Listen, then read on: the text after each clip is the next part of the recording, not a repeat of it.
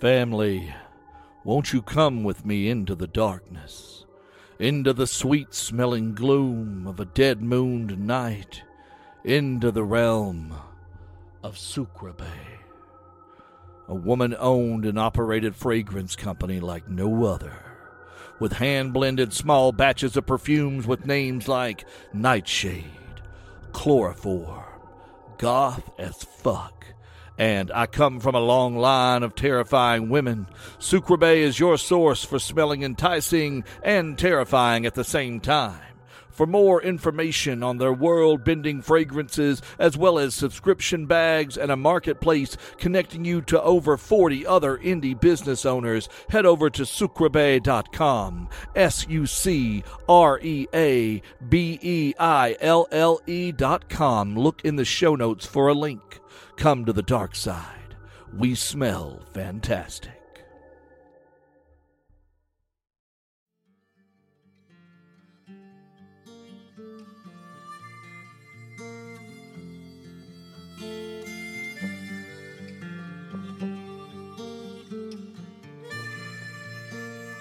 Hi, everybody, family that might be out there in the darkness. Welcome to the Season 2 recap of Old Gods of Appalachia. Question and answer. I'm here with Steve Shell and Cam Collins, the creators and writers, and I am Jordan Shively, another writer on the show. We're going to be answering some questions that you have sent in, and they may or may not give us the answers. They may give us cryptic replies that have been whispered to them from the darkness. Cryptic replies are our specialty.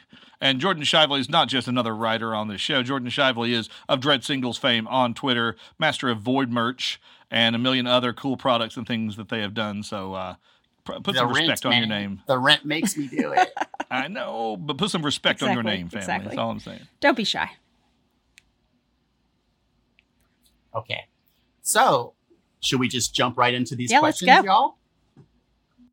All right. So, the very first question on this list of great questions is from Sarah in Havelock, North Carolina. How did the addition of cultural sensitivity consultants help shape this season's final episodes? I'll start on that. We have, since the beginning of the show, wanted to make sure that voices that have not been carved into stone in Appalachian history, because Appalachia, everyone, when you think of Appalachia, if you're not from here, and even if you are from here, know it's a pretty white and homogenous place in a lot of stretches. But there are black folks here. There are brown folks here. There are folks from all over in small pockets sprinkled throughout this region. I'm here to tell you that the 1970s, people would not have survived in the coal boom without doctors from Iran and Pakistan and places that came over during that migration. So there are Appalachia, while not like openly diverse, has a lot of stories that don't get told, and we wanted to tell those, but we also wanted to stay in our lane culturally. I cannot I'll use Barlow for an example. I can tell the story of black miners murdered by a mining company, but I can't point of view right from like a young black miner coming to Appalachia writing about what that's like, because I culturally have no idea what it's like to be a person of color. I am a white cis straight dude, not straight dude, sorry.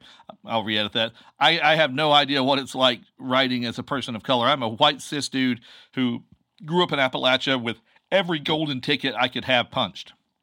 So I can't assume to know what that is. So for a long time, we wrote about the things that happened to these people, and we tried to give as much agency as possible, but we never wanted to assume the mantle that we could write about what it was like growing up black in a rural environment or anything else. So when it came time that we knew we wanted to introduce the Underwood family, who had been kind of in the works for a little bit, I knew I had the ideas for the abilities, and we had talked about what they were going to do. But writing, we didn't want to assume writing that voice, so I reached out. I come from as some people know, I come from the slam poetry community and spent many, many years, which is primarily a very queer, very POC space, especially in the South. It's almost, there's like 3 white people. It's like me, Justin, and Adam, and that's it. So it was a matter of, I had a deep well of writers and friends who, if not necessarily Appalachian, could talk to me about small town life, as a person of color or as a black person. And we reached out to 2, DJ Rogers, who is an educator and scholar of black history and is a master of these things in the Durham Chapel Hill area. and Catalyst Alcindor, who is a slam poet I've been friends with for a long time, and also just both these guys are just Black nerds extraordinaire in terms of like knowing how to operate within those cultures. And Catalyst Alcindor, an amazing poet from New Orleans, we brought them in and ran script points by them, ran story notes by them, ran tropes by them, things we wanted to avoid. And they did a fantastic job of just, number one, being patient and open and letting us be vessels for their knowledge, and also letting us pay them, because nobody does emotional labor for this show without being compensated. And it really helped inform, Tim, if you want to talk about the thing we actually talked about, we were just at dinner talking about this the other night, about the mama versus mother thing that Kat and DJ took us through. Like one of the things that they pointed out to us when they were kind of looking over our scripts was there's a scene where when Melvin first meets the Underwoods, and Ms. Underwood's daughter is like, "Do you know who that is? That is my mother." And when we had originally written it, we had written, "That's my mama." And they kind of walked us through it and explained, she's taught, this is the matriarch. This is the head of this family. Someone, she treats with the utmost respect. And she's talking to a stranger, not just a stranger, but a white stranger. She's not going to say my mama. She's going to say my mother. It's going to be much more formal, much more respectful. And that's something that as white people, it's not, we don't really have that. We had no way of knowing that. And that's just one example of the ways that, they were able to help us and explain things and make what we wrote in this case in particular just a little more authentic. And I mean, it was just so helpful and just informative. Down to word choice. Down to word choice. Like, mysterious. We used the word mysterious at one point, and they're like, "Yeah, that's just a red flag for the magical Negro trope. Y'all need to reword this." And we did, and it was a better script for it, ultimately. Yeah, DJ especially took us through a lot of, like, there are things that Black folks are looking for when they're seeing their culture written about by white people. They're like, "Are you going to do this? Are you really going to? Oh, you did that. Oh, are you going to describe us this way?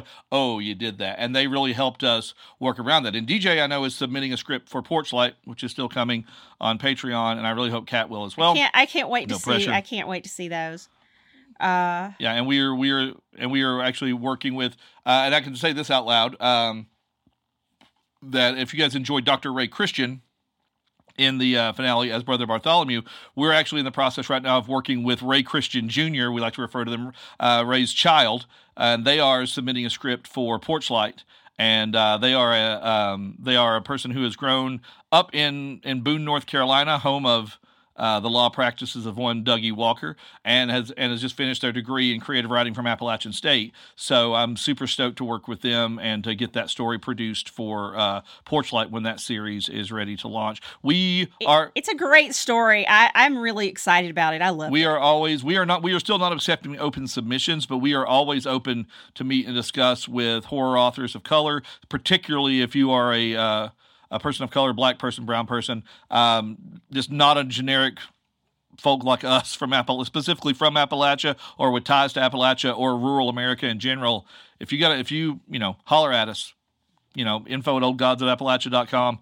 We'd be happy to talk to you. Like I said, we're not opening for submissions, but we are always looking to connect with writers of color of these backgrounds, because it's a very unique story. It's different than being a person of color or a Black person in just the South. Appalachia is its own unique thing, but rural life is rural life in a lot of ways. It's a story that we can't tell. We shouldn't try to tell. And also, just to point out that, DJ and Catalyst, were amazing help, and we appreciate them so much. And, any mistakes that we've made in any way that, we've fucked up, all those mistakes are our own. There are no way to blame. They were wonderful and very kind and helpful. Yeah. So I hope that answers that. I think it does, very much so. Moving on to the next question. This came from multiple shadows in the dark. Mm. And they all want to know in their whispering chorus, which episode was your favorite to write/perform? That's like asking me to pick my favorite child that has betrayed me. Yeah, I always just say it's the next one. I mean, which episode would you like to sacrifice upon the altar of this being recorded forever and thrown in your face? Probably. I can't name a favorite, but I can tell you the particular things that I loved in terms of writing. And I'll pick one that I wrote and one that Cam wrote. You can think of, you can do the same thing. So my favorite stuff that Cam wrote this season was definitely the what we internally code as the murder ballad arc, which was the Coralie arc. I wrote one little segment of that, but Cam created this world of just I can feel the cell that Coralie was in when they were holding her. I lived in that room. I could feel that cot. I could feel everything about that and how Dougie is brought in and how Dougie is dealt with. I enjoyed creating Dougie's voice, but there is just something, that entire arc just to me feels very lived in.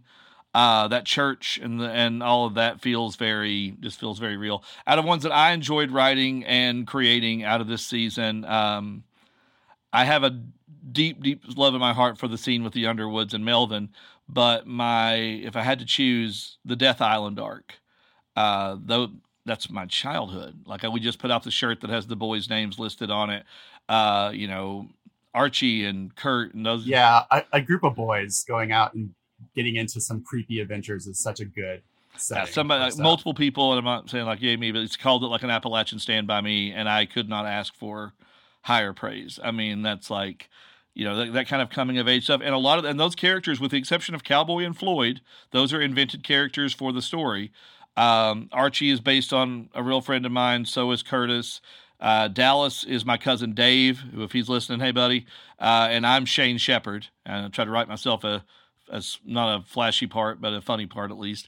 Those are the group of us. There were a few others, but those were the main group. And Sam the dog, the best boy, the goodest boy, was a real dog. That's my cousin Dave's dog, and he has tons of merch with Sam on it that we sent him as a thank you for his help. He lives up in West Virginia and serves as a West Virginia consultant. So y'all really would sneak out and go fishing? Yeah. Oh yeah. That was the guys that Archie and Kurt were based on. I would wake up and they would be like in my bedroom, because we never locked our doors, and be like, "Hey man, we're going to Dungannon. You want to go?" And sometimes I'm like, "No, because that's not over the hill. That's a 45-minute drive to a river. I don't even like fishing. I like hanging out with you. It's 3 a.m.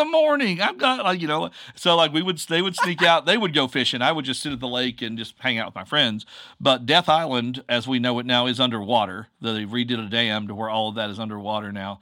But that was our place whenever we wanted to get away from everything and sword fight or just be, play or do whatever. We always thought, oh man, we're teenagers. We're going to come out here and party. You don't do that. That lake's not for that. The cops don't give you any opportunity for that. But it was. So Death Island lies slumbering. It does. It does. It wasn't really an island, but it was Death Island, and it was like it's described in the story. It's like a little sort of peninsula with water on two sides, but when tide went up, it would connect to where there was just one little strip leading into it, coming down a hill. So you would have water all around you until you went back to the walkway to climb back up. So it felt like an island when you were a kid. But I have a special love of that. And in fact, the laughter that is in the episode where they start joking about Dirk Rockbone is a sample. Some of that laughter is my cousin Dave laughing into his cell phone. He has this ridiculous cackly laugh that I grew up with. So it felt good after. I haven't seen that dude, and we've talked and stuff, but I haven't seen that dude in probably since 2008, 2007 on tour with my band, was up more close to him. So if we do this, there's a potential con appearance if Delta doesn't shut everything down that we might do at Marshall University in West Virginia, which I hear is 20 minutes from his house. So maybe we'll get to hang. We are like opposites in so many ways. It is best that we only talk about back home in the show, and things that we love, because we are very, very opposite in a lot of ways. But so that was what I love. Cam, what about you? When it comes to your episodes and story arcs, although you kind of similar, you and I collabed on the Siege of Pleasant Evenings, but The railroad, the Railroad Man and Friends is definitely my favorite. I love that character, and I also love the work that Yuri and Corey did as voice actors. So yeah, that would be my favorite. That was really fun, and that's such a lovable villain. Yeah, smooth talking evil is such a good trope. It like, is. Everyone it's the loves. best. Everyone loves a dapper evil that like, you're in trouble, but yeah. My favorite thing is I wrote is when I out of that. I'm sorry to interrupt, but when I wrote Yuri essentially being like, "Oh, we're going to do it the old way," and he switches into like the Eldritch. Oh yeah, never was loses good. But never loses the smarm. Never. He doesn't like become like, I will read this stately. He is just like, well, I will devour your infants and burn your house to the ground for capitalism because that's what I do.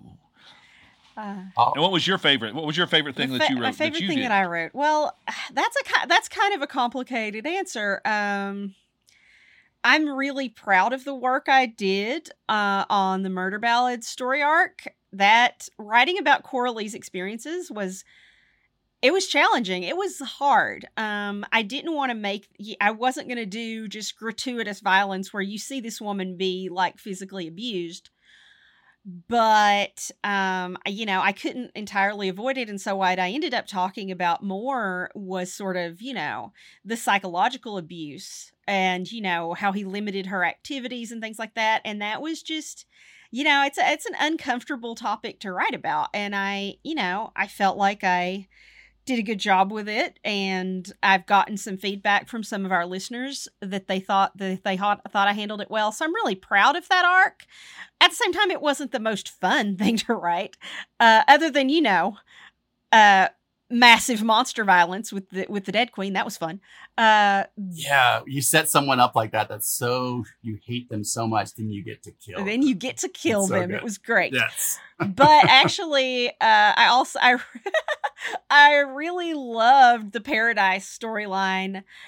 It was really fun to write something that was a little more lighthearted and at times funny. We have fire-breathing geese.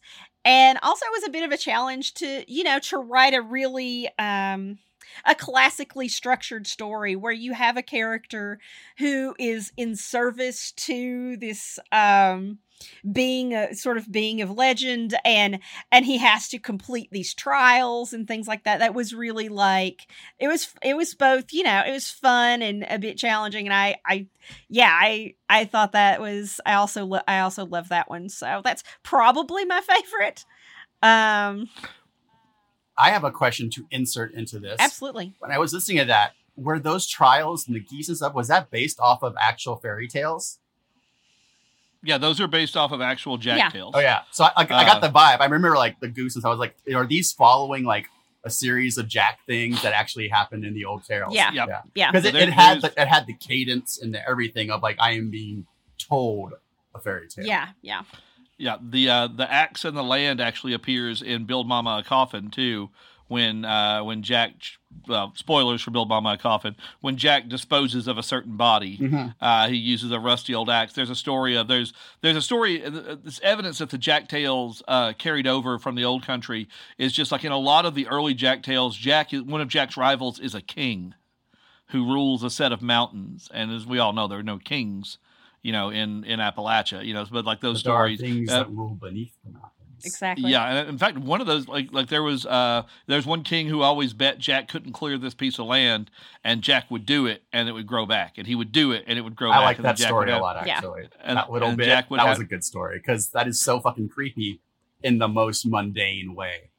Yeah. Yeah, it's just like, and then I love that Cam went further with it, and like when Home Dude drove by later, Jack had suckered somebody else out there, and like, what is he getting out of that? Like, what is he feeding something off that? Is it, is there trickster energy being generated? And also, just how fucking creepy would it be? Like, you do your dishes in your house, and you come by the next day, and they're dirty, and you haven't eaten anything. Like, what the fuck is going on? Yeah. And then the geese, of course, are the geese that lay the golden egg. Fire breathing might have been an accentuated point to make it a little more old gods, but it was funny though. I laughed. Yeah, well, when we were discussing the story, Steve made a suggestion. He's like, oh, you could also have, like Jack have this hired help, and they're like searching him every time he comes to feed the geese to make sure he's not stealing the eggs. And I'm like, dude, would you try to rob a goose? Yeah, and also I think unnecessary. I think he wanted him to steal the egg. Like he was like wanting him to fail all these things. Yeah, kind of a little bit. Yeah, it's always a roll of the dice with Jack, and I'm really proud of that character because, yes, he is Jack from the Jack Tales, but to me, he's kind of like Jack in a lot of the Jack Tales is presented as the young trickster. Yeah, and our version of Jack is millennia old, and he is like a little more jaded.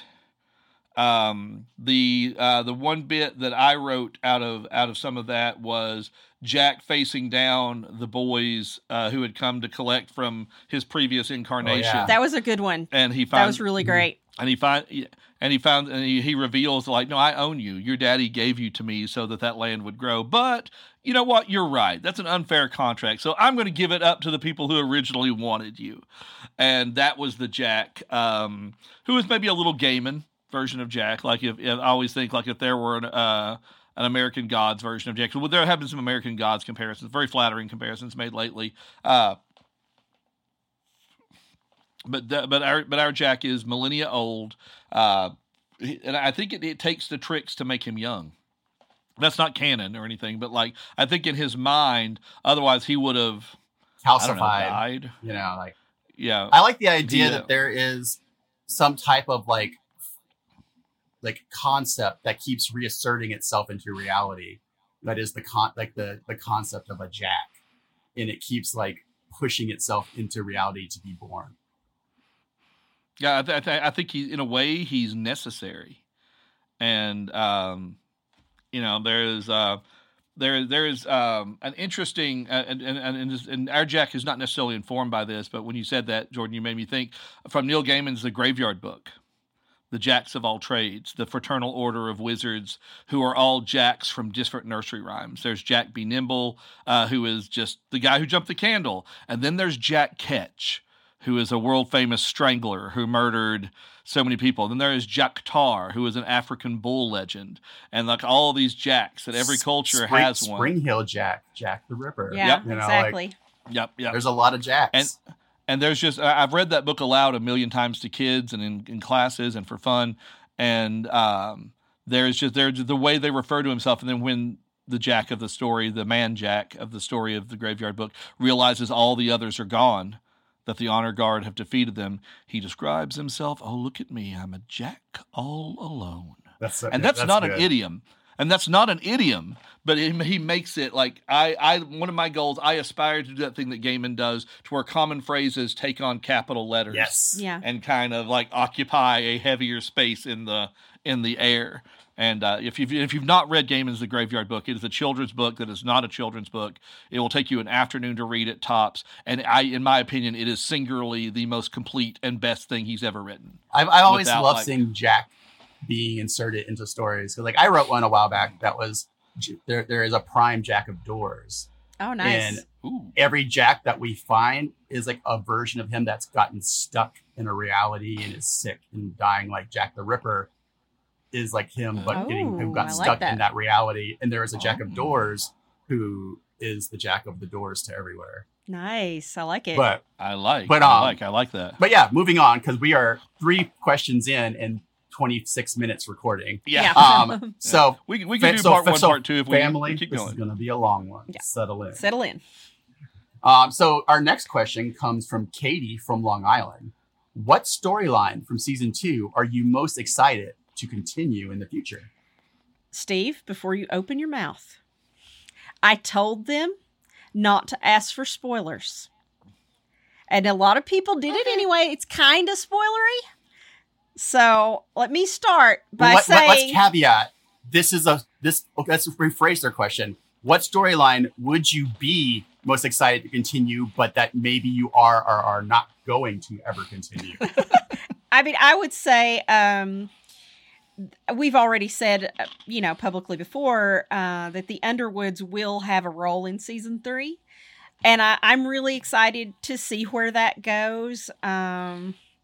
They're fascinating characters, and we're finally actually introducing some diversity into our world. And so, that's what I'm most excited about. I'm excited to see where their story goes.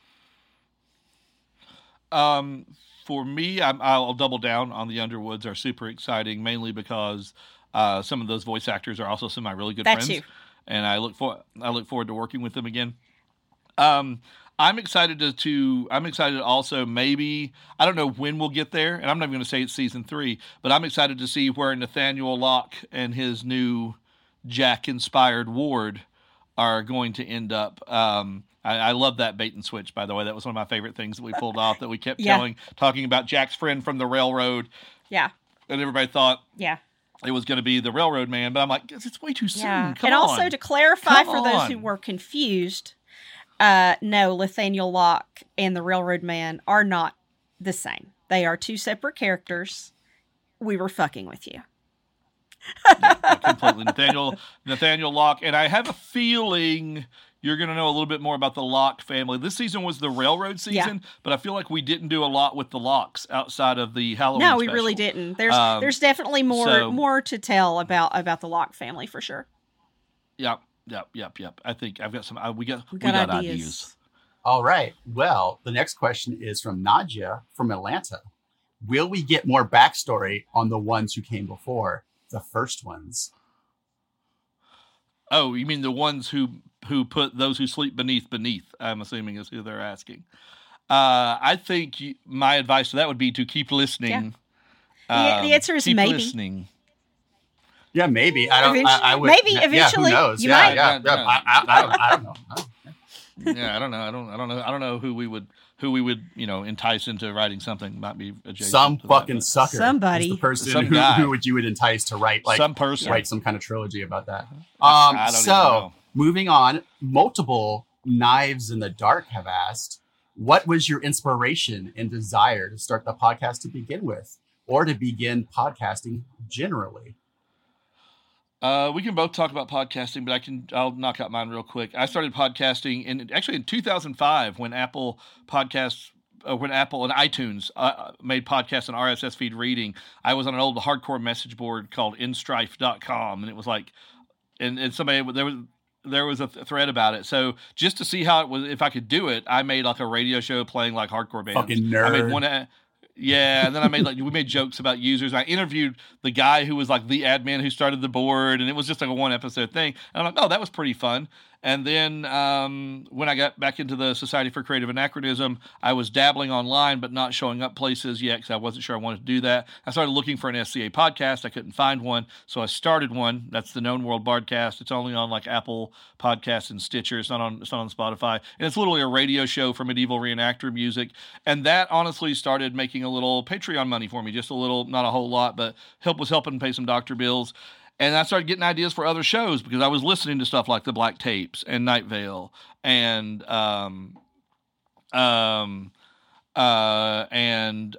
Orphans and a lot of the stuff just that was out there that was good. But I don't want to be so arrogant to say like I could do that better. I looked at it and said like, oh, I think I could do that. And I started kicking around ideas and I ended up driving back and forth between North Carolina and Eastern Kentucky for an appearance for the Moth storytelling show, and just started realizing I hadn't driven through coal country in forever, and saw these areas that were super drained out and sapped out from strip mining and areas that were super lush and overgrown. And one of the things I've always been jealous of, like in modern Appalachia or living in modern rural society, was that we didn't have a mythology. We didn't have like gods that were of the harvest or that were of these things. Everybody was just white, homogenous, and Christian. I thought, how cool would it be if there were these 2 deities or 2 demigods who oversaw the blighted and dark earth and the overgrown and lush earth, and that planted sort of the alpha seeds for the witch queen and the dead queen. And they were 2 very different things. And then I started doing mining disaster, and I asked Cam if she wanted to be involved to write an episode, because originally the entire Barlow arc was 1 episode. The Sarah Avery thing was 1 hour-long plus episode, and we broke it up, and Cam wrote the church cycle, and then just from there, it just became about like, cool, we can channel these things we feel about back home into something that's dark and spooky that people, when we lived back home, would hate and be afraid of, and fear us for. And now it apparently seems they like it very much. Apparently, a lot of people there are a lot of fans back home. Shout out to Wise County, Virginia. Shout out to East Tennessee, and shout out to Western North Carolina and East Kentucky. Yeah, thank y'all for your support. Cam, you had your own thing with podcasting too, if you want to talk about it. I did. I wanted to get into podcasting just because I'm a huge fan of them. I love them, and I thought, well, what could I do? I want to make a podcast. And so I got my start. I developed a podcast called Appalachian Arcana, which we talked about true crime from the region. So like the Knoxville Zoo Man, things like that. And also, cryptids and folklore and things like that. And so that's where I got started. I was making that podcast, with my friend Sarah, and she she over time got really busy with work, and that sort of, went by the wayside because of that. And during that time, Steve, came to me with the idea for Old Gods of Appalachia, and would you like to write an episode? Because initially we were going to involve like multiple people, everybody writing like one arc that was based on some sort of disaster, be it a mining disaster, a natural disaster, what have you. And I'm like, cool, yeah, let's do that. And like, as Steve described, eventually that idea morphed into what you know today. Yeah, if you listen to the original prologue, which I know people have a million times on re-listens, at the end, I have this little straight-laced non-character post-roll where I talk about like us and a team of writers. And we can always tell when people are trying to sell us something or get us to subscribe to a service when they send the email to Steve and team. Yeah.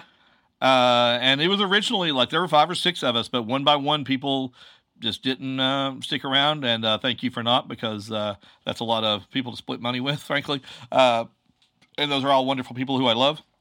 Shout out to Chris and Kevin, Steven, those people. But we're actually probably, I'm going to answer this now. There is more than a good chance that I'm going to re-record the prologue more in the narrator's voice, and Cam and I will do a post-roll together to make it clear that it is not the Steve Shell Show and Friends. Yeah. Because that is a mistake. You want to get ignored or want to get a real snarky email, try to sell us something or approach us thinking that I'm the only one doing the show. Yeah. Because I live way back. I live way back in the cave, and Cam is perched in the stalactites right above it, waiting for you to come in and not see her. That is the way you get your head torn off. Especially if, for example, you come to us asking for an interview and say, oh, I'm a fan, I love the show so much. But it's clear that you've only listened to the prologue and that, and that post roll. we can tell really quickly how much of the show you've actually listened to. It's like, and not just, we've had a bunch of people. We've had initially like, people who wanted to come to us about a movie deal or a TV deal, and it became apparent really quickly that when in talking with them, oh, you've only listened to like 2 episodes. Or you've seen download statistics, or you've seen how many patrons we have on Patreon. I've been following your work for a while. You haven't. If by a while it means how long it took you to look at the data that was scraped from our feed, I guess that is a while, So, yeah. So there's that one. What else we got there, Jordan? We have, this next one comes from multiple whispers from the bowl in a tree that was not there before, that is there now. Do you plan to explore some Native American themes or myths in future episodes? That's very similar to, what we talked about earlier with telling the stories of Black Appalachians. That's really outside our lane. So we try to steer away from that. We don't want to tell stories that aren't ours to tell. So I will tell a little bit of a story without going. The Dead Queen launch was initially supposed to include a story about the Ravenmockers, and their whole gimmick with her was going to be that people mistook her for other myths and didn't realize how wrong they were until it was too late, and that she was the root for a lot of other myths. like the Witchy Woman in the Woods, the Looky in Your Window. And we had worked with one of our consultants, Veronica, who is descended from the Eastern Band of Cherokee. And we had consulted with her, and all the way up to the beloved woman of the Eastern Band, Miss Myrtle, who is a wonderful human being and a true like a complete badass in terms of preserving the Cherokee language, and just one of the most like admirable people. Like I just not a person whose word I take very seriously. And we were referred all the way up to her to talk about language and talk about this. And they were very helpful and gave us proper pronunciation. But something was said at the very end of, and I'm like, well, how do you feel about us doing this? We're white people trying to lift up Cherokee stories, but we don't want, we don't want to step in at whatever. And Miss Myrtle said something along the lines of, well, if it's not a story being told by a Cherokee in Cherokee on Cherokee land, well, it's just not a Cherokee story. And that sat in my heart very heavy. So if there are indigenous folk out there from Eastern Band of Cherokee or other Appalachian tribes, you want to get in touch and either work as a consultant, or if you have a story that you want to talk about, be glad. We did include Spearfinger, old sister, as Brother Bartholomew called her, in the finale, because we did want to reference land back. We did want to reference, like, if the people, this land had been cleared by eugenics and genocide and just outright slaughter, and those people were bitter and angry and, having to live the lives our people created for them. How angry must their gods and monsters be?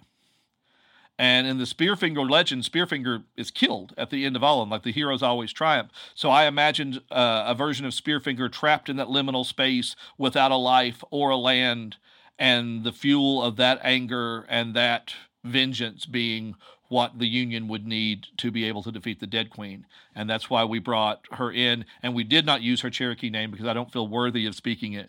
I do know how to pronounce it, but it was just one of those things of just like, I wasn't going to do that. But people caught it, and people know that she's a very specific legend to where our story was taking place. And was very happy that the way that turned out and the reception it got.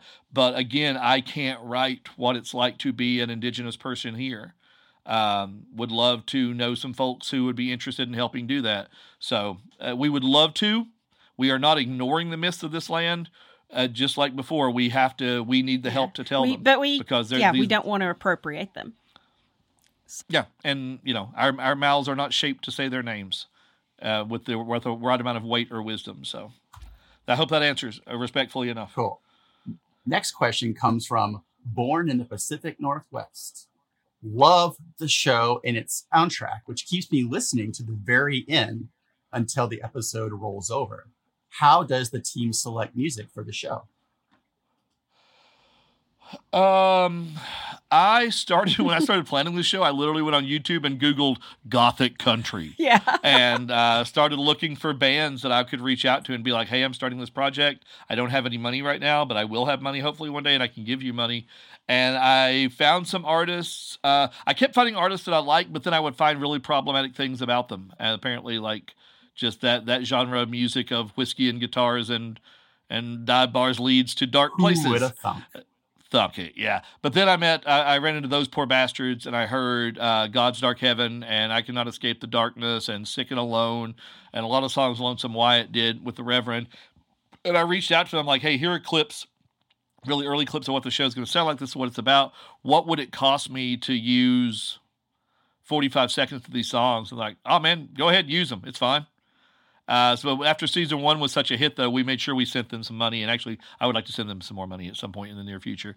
I will say that out loud because I'm going to do that. Yeah, we've been really blessed that, the artists who've been willing to work with us, they've been so kind. Steve's known Landon Blood, who does our theme song, amongst other things, for a long time. They're old friends, and he's just done a phenomenal job. Yeah, Landon is actually right now mastering a musical project for us that we're going to be announcing hopefully this fall. People have been asking for music from Landon, so we're going to try to accommodate that. Blood on the Harp, their original bass player, Russ, was an old friend of mine from hardcore bands. So really, I just keep an ear open. And again, we don't accept open submissions. We get a lot of... We've known both Jake and Matt forever, so... They're old friends. Jacob Cody Moore Danielson is an old friend of mine. He did the Railroad Man song and a song called Oyster and Mold that we've used before. Matt Evans is one of my best friends. We were in hardcore bands together for the better part of a decade. He did the music for Door Under the Floor and is currently working on the theme for Porch Light. I keep shooting things down. So really, he also he worked with you on your rendition of In the Pines. Oh yeah, the version of In the Pines that I the sang on Patreon. The version that I demanded they create for me. Yeah, that was a Cam. I'm just gonna say, add to this that if Landon Blood's real name is not Landon Blood, don't tell me, because it's totally his given name. That is such a fucking rad, I'm a wizard name. Yeah. His sister's name. I think I can say his sister's name is Angel. Angel Blood. Yes. Fuck. Angel that is Blood. So good. Isn't it? Yeah. His son. I know this is like side characters from like Constantine. Right. It's like life. thank you, parents. And I think his youngest son's name is Killian. All right. Nice. So Killian this Blood. is too much. Okay, moving on. Yeah. He's actually got a pirate ship waiting for him right now. But yeah, that's how we pick music. It's people we know and stuff we hear. And I will say this, we do get a lot of music sent our way from folks who aren't from the region, who get the spirit of the show. And those poor bastards, Norlandon, are actually Appalachian. They're old friends. But moving forward, if we like it, we'll ask you to use it. We'll try to pay you for it. But primarily, we try to source things genuinely from the region or people with ties to the region at the very least. So the next question comes from Nikki in Texas. What inspired y'all to include so many queer stories in both seasons? As a queer woman, I cannot express how much this means to me. You want to lead on that, Steve? We grew up. Well, for one, we grew up with queer friends who were closeted for their life, mainly to the world because it's Appalachia. I remember a good friend of ours did their research paper, an anonymous interview with their gay best friend, and I remember reading it in 1992 like I was reading some sort of secret Bible. And the existence of queer folk in Appalachia when I was a kid was super closeted, super unless you were you owned the hair salon or the furniture store, because that's what you do in Appalachia. We were talking about our friend JC, and he's like, oh yeah, my brother Bo and his husband have a salon because they live in Southwest Virginia and they're gay, so that's what you do, And it's just and as a bisexual man, I only came out in my 40s. I'm in a heterosexual marriage, heterosexual relationship, but I know who I am. And as someone exploring that and exploring that part, that room I always knew in my house that I finally found the key to and opened it and then turned on the light. Don't know if I'll put a futon in there or not, but it's a room that I'm happy to inhabit and happy to be there. I want to make sure that queer people are seen. Particularly, Appalachia was built on the back of queer women, and no one will ever tell me otherwise. The number of matriarchs and the number of people who just gal pals. Just gal pals. Just gals being pals. They're just sharing that house. They're just sharing that house. Life partner friends. They're just friends. Very good friends. Yeah. Next question comes from multiple shadows that have attached themselves to you in your every move. Cam and Steve, what is the writing process like as a collab? Do you send each other pieces and parts you've written? Do you get together to map it out? Or is it a little column A and a little column B? Does someone come through to rewrite to ensure a consistent style? I like to think it's a little column A and a little column B. Yeah, with a dessert menu as well. We will. There are times when I've been like, I have this idea for a story. I want to take this part of it. You do the monsters.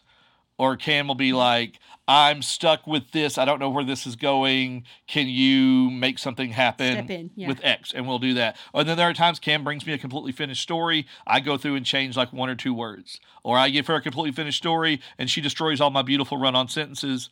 When it comes to ensuring consistency, that is my job. I am the editrix. Oh yeah, I am sure Cam is about to tear all my little sentences. Yeah, you're going to learn. I just turned in. You're going to learn. That's specifically why when we propose working with Jordan, I like when people fix all my run-on sentences. I don't mind because you know what? Because it still has to pass through me, and if I don't let the changes, it just never happened.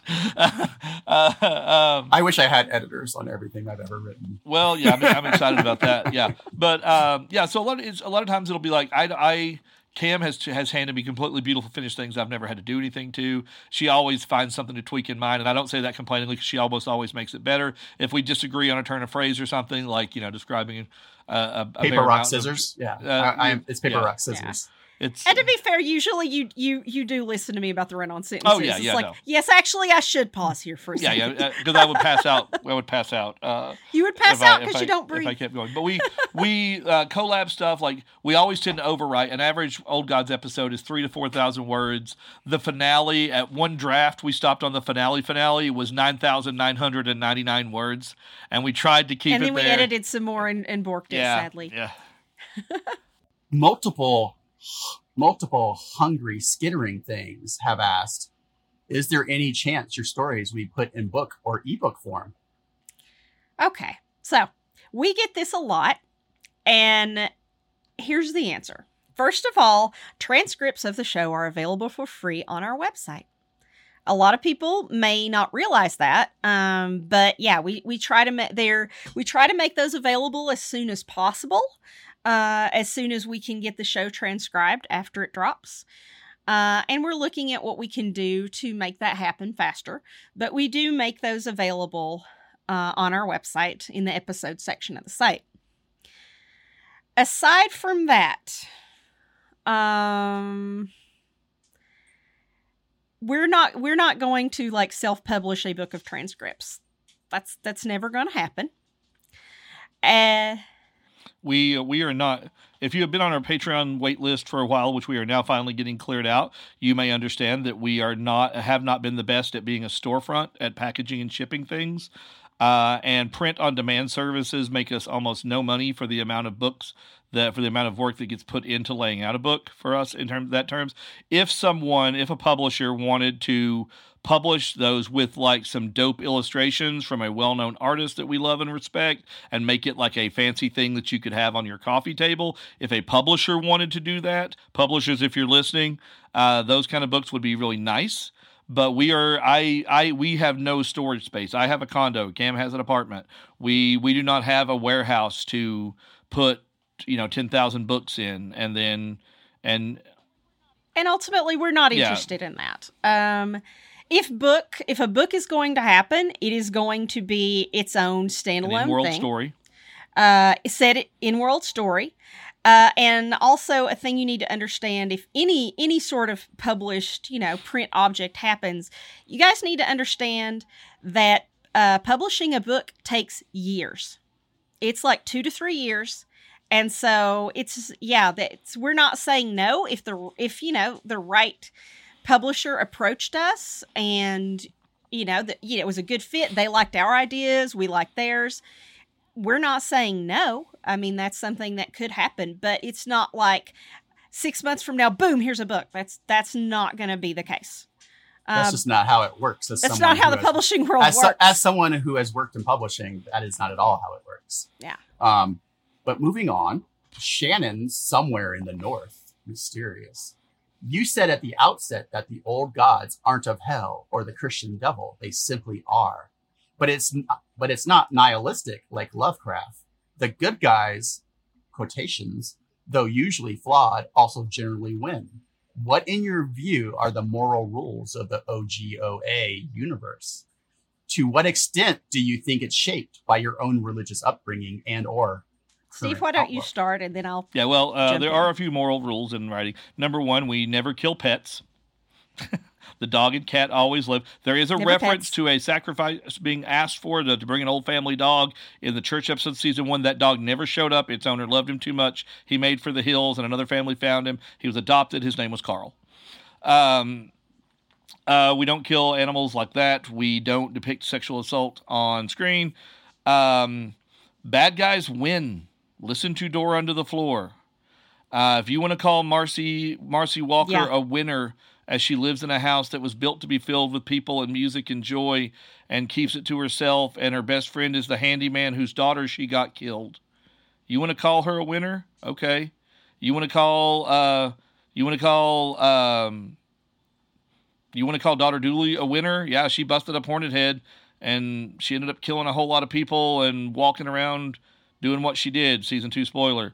Like our winners are people are. Look, I've had conversations with people. We don't have winners. We have I've survivors. had people who are like, I'm looking for that Lovecraftian. I hate that word. Experience of like the how futile the human thing is. That's not what we do.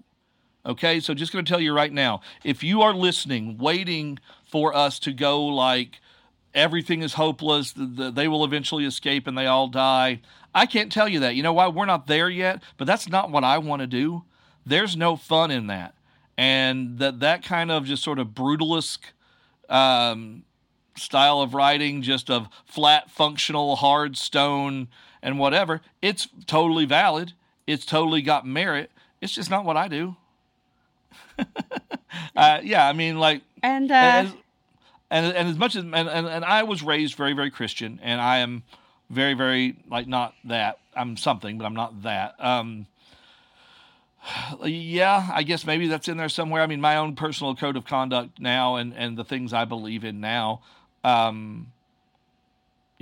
definitely influence the way women are treated, and definitely influence the consequences. I'm sorry, Cam, I'll wrap this up. But one of the things when we wrote the episode in Pig Iron, the thing attached to the watch eats and devours the.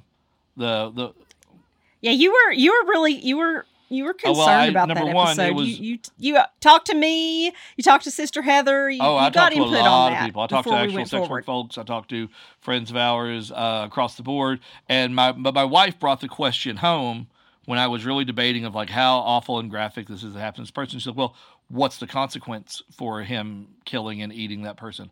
I'm like, oh, well, immediately his anchor to this world is taken away and he dissolves, and everything he ever accomplished was sucked back into the void from which he came, and maybe he'll be able to occupy this world again, but probably not in that form with that power. She's like, so there was a consequence for all the evil this thing had done. And I'm like, yeah. She's like, I'm okay with that then. And we had that consequence be immediate. We had that consequence be like, oh, someone witnessed you doing this thing, and they don't know that they're dissolving you, but they just did. So I guess maybe in a way, Cam, you want to? Yeah, that, and similarly, and we did have a listener reach out about this episode. What happens in the Murder Ballad story arc to Coralie and her husband. He's a terrible dude, and he treats his wife and very badly, and other people in town not great either. And there are consequences for his actions. Someone had reached out because she, was like, oh, here you are, you've created all these strong women characters, and then you have this character who's just a victim. Well, no, she's not just a victim. Nobody is just a victim. But I'm not going to sugarcoat Appalachia or, this world, much less the Appalachia of the 1920s, and pretend that shit doesn't happen, that people aren't abused and harmed. Do I wish that were the case? Sure, I absolutely wish that. And so, I created this storyline and that terrible character basically so that he could be punished. But, I will say I don't subscribe to the current idea that I've seen circulating online, on Twitter some, that fiction writers are somehow obligated to attempt to fix the problems of the world through their writing. Or, for example, that we're somehow normalizing traumatic harm by depicting it in art. Like, one of the great powers of art is its ability to shine a light on the world, both on the beautiful things in our world and its horrors and tragedies. I think if we can open people's eyes, if we can motivate some people to change for the better with what we do, that's great. But that's not why we wrote the show. This is a fiction podcast. Our purpose here is to entertain. If we do more than that, that's wonderful. And I'm so glad. But ultimately, the impetus is on the audience, to act to make the world a better place. And on us, Steve and myself, in our individual lives. It's not through the show. It's in the actions that we take every day. It's just some of the things that I try to create through the writing and the telling is, we want to be good stewards of the culture we've been given to write about and that we've done, and we want to be, for lack of a better term, good people in creating art about these things. Like, I look at, like I said, I self-identified as a white cis dude from Appalachia. I've not always been the best human being in the world. I've been flawed in friendships and relationships, and I look at the growth that I've gone through, in the past decade or so, thanks to fantastic people, mostly fantastic women in my life, who have been incredibly patient and giving with me, and I can create the world that we have. Somebody once said, well, apparently in alternate Appalachia, everybody loves queer people. No, our Appalachia is you're guided by a narrator who loves queer people. You're guided by writers, but like, I promise you, like, you give Frank Tilley a chance to square off against Marcy Walker, I can tell you the first words that would come out of his mouth if this were existing in a 3D representation of, of the whole thing, right. Like But going back to the moral rules of this universe question, one of those is we don't fridge people. Yeah. We don't kill our queers on this show. Awesome. Moving on to the next question. Multiple echoing dreams that you forget upon awaking and are only left with a wistful longing. Ask, for each of you respectively, which character has been your favorite to write and or perform so far?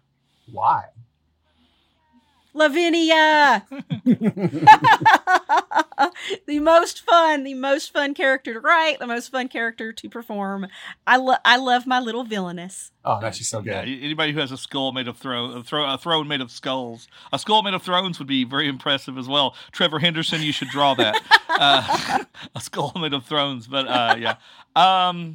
For me, I enjoy writing Marcy a whole lot. There are so many women who have been in my life. My Aunt Teresa, my late friend Sherry, our friend Shannon, who embody who Marcy is, and there's so much, and my Aunt Pammy, God rest her. There is so much love for those. I have known that woman and that person, and I don't want to gender it necessarily. That person that it's all happened to be in my world, my life. I have known that person in so many forms. That caretaker, that shielder, that guardian, that house giver, that hall builder. And I love her. As far as the most fun to do, well, I think Jordan's favorite character, Melvin, is probably one of my favorites just because it's such a ridiculous voice to break out and to do actual nuance, to have him like have moments of emotion and sadness. And you can tell that big gregarious, guy with the beard thing is his, is a mask. A lot of it is. Yeah, I laughed when you first started talking. I was like, "Oh fuck, it's the Cookie Monster." But then, like, all the writing around him, I loved because, like, I'm like, "Fuck yes, sandwiches, yeah, boy, get that picnic basket, yeah." And and then but then he's like, drops the mask. He's like about to fuck people up because he actually is secretly like the protector of all these people. And I've said it before in a couple other when I would teach of Mice and Men. The character of Carlson, who wanted to kill the dog for being stinky and talks the old dude into getting his dog put down. That was his character voice, was a just slightly different version of Melvin. And I just made him happier and gave him, and Melvin is a guy, who's lost a lot and realized like, wow, I was a shitbag. I was an outlaw and a roughneck, and I didn't take care of anybody, including myself, until I found a reason to live for other people, and I identify with that a whole lot.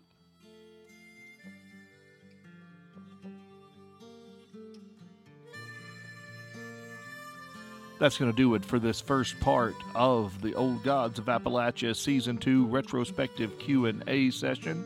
Join us next time when we answer more of your burning queries in cryptic and confusing fashion.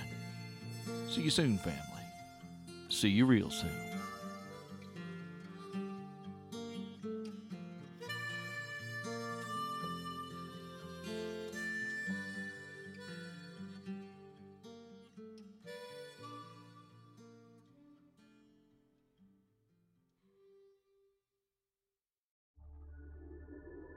Family, won't you come with me into the darkness, into the sweet-smelling gloom of a dead-mooned night, into the realm of Sucreabeille, a woman-owned and operated fragrance company like no other, with hand-blended small batches of perfumes with names like Nightshade, Chloroform, Goth as Fuck, and I come from a long line of terrifying women. Sucreabeille is your source for smelling enticing and terrifying at the same time. For more information on their world-bending fragrances, as well as subscription bags and a marketplace connecting you to over 40 other indie business owners, head over to sucreabeille.com, SucreaBeille.com. Look in the show notes for a link. Come to the dark side. We smell fantastic.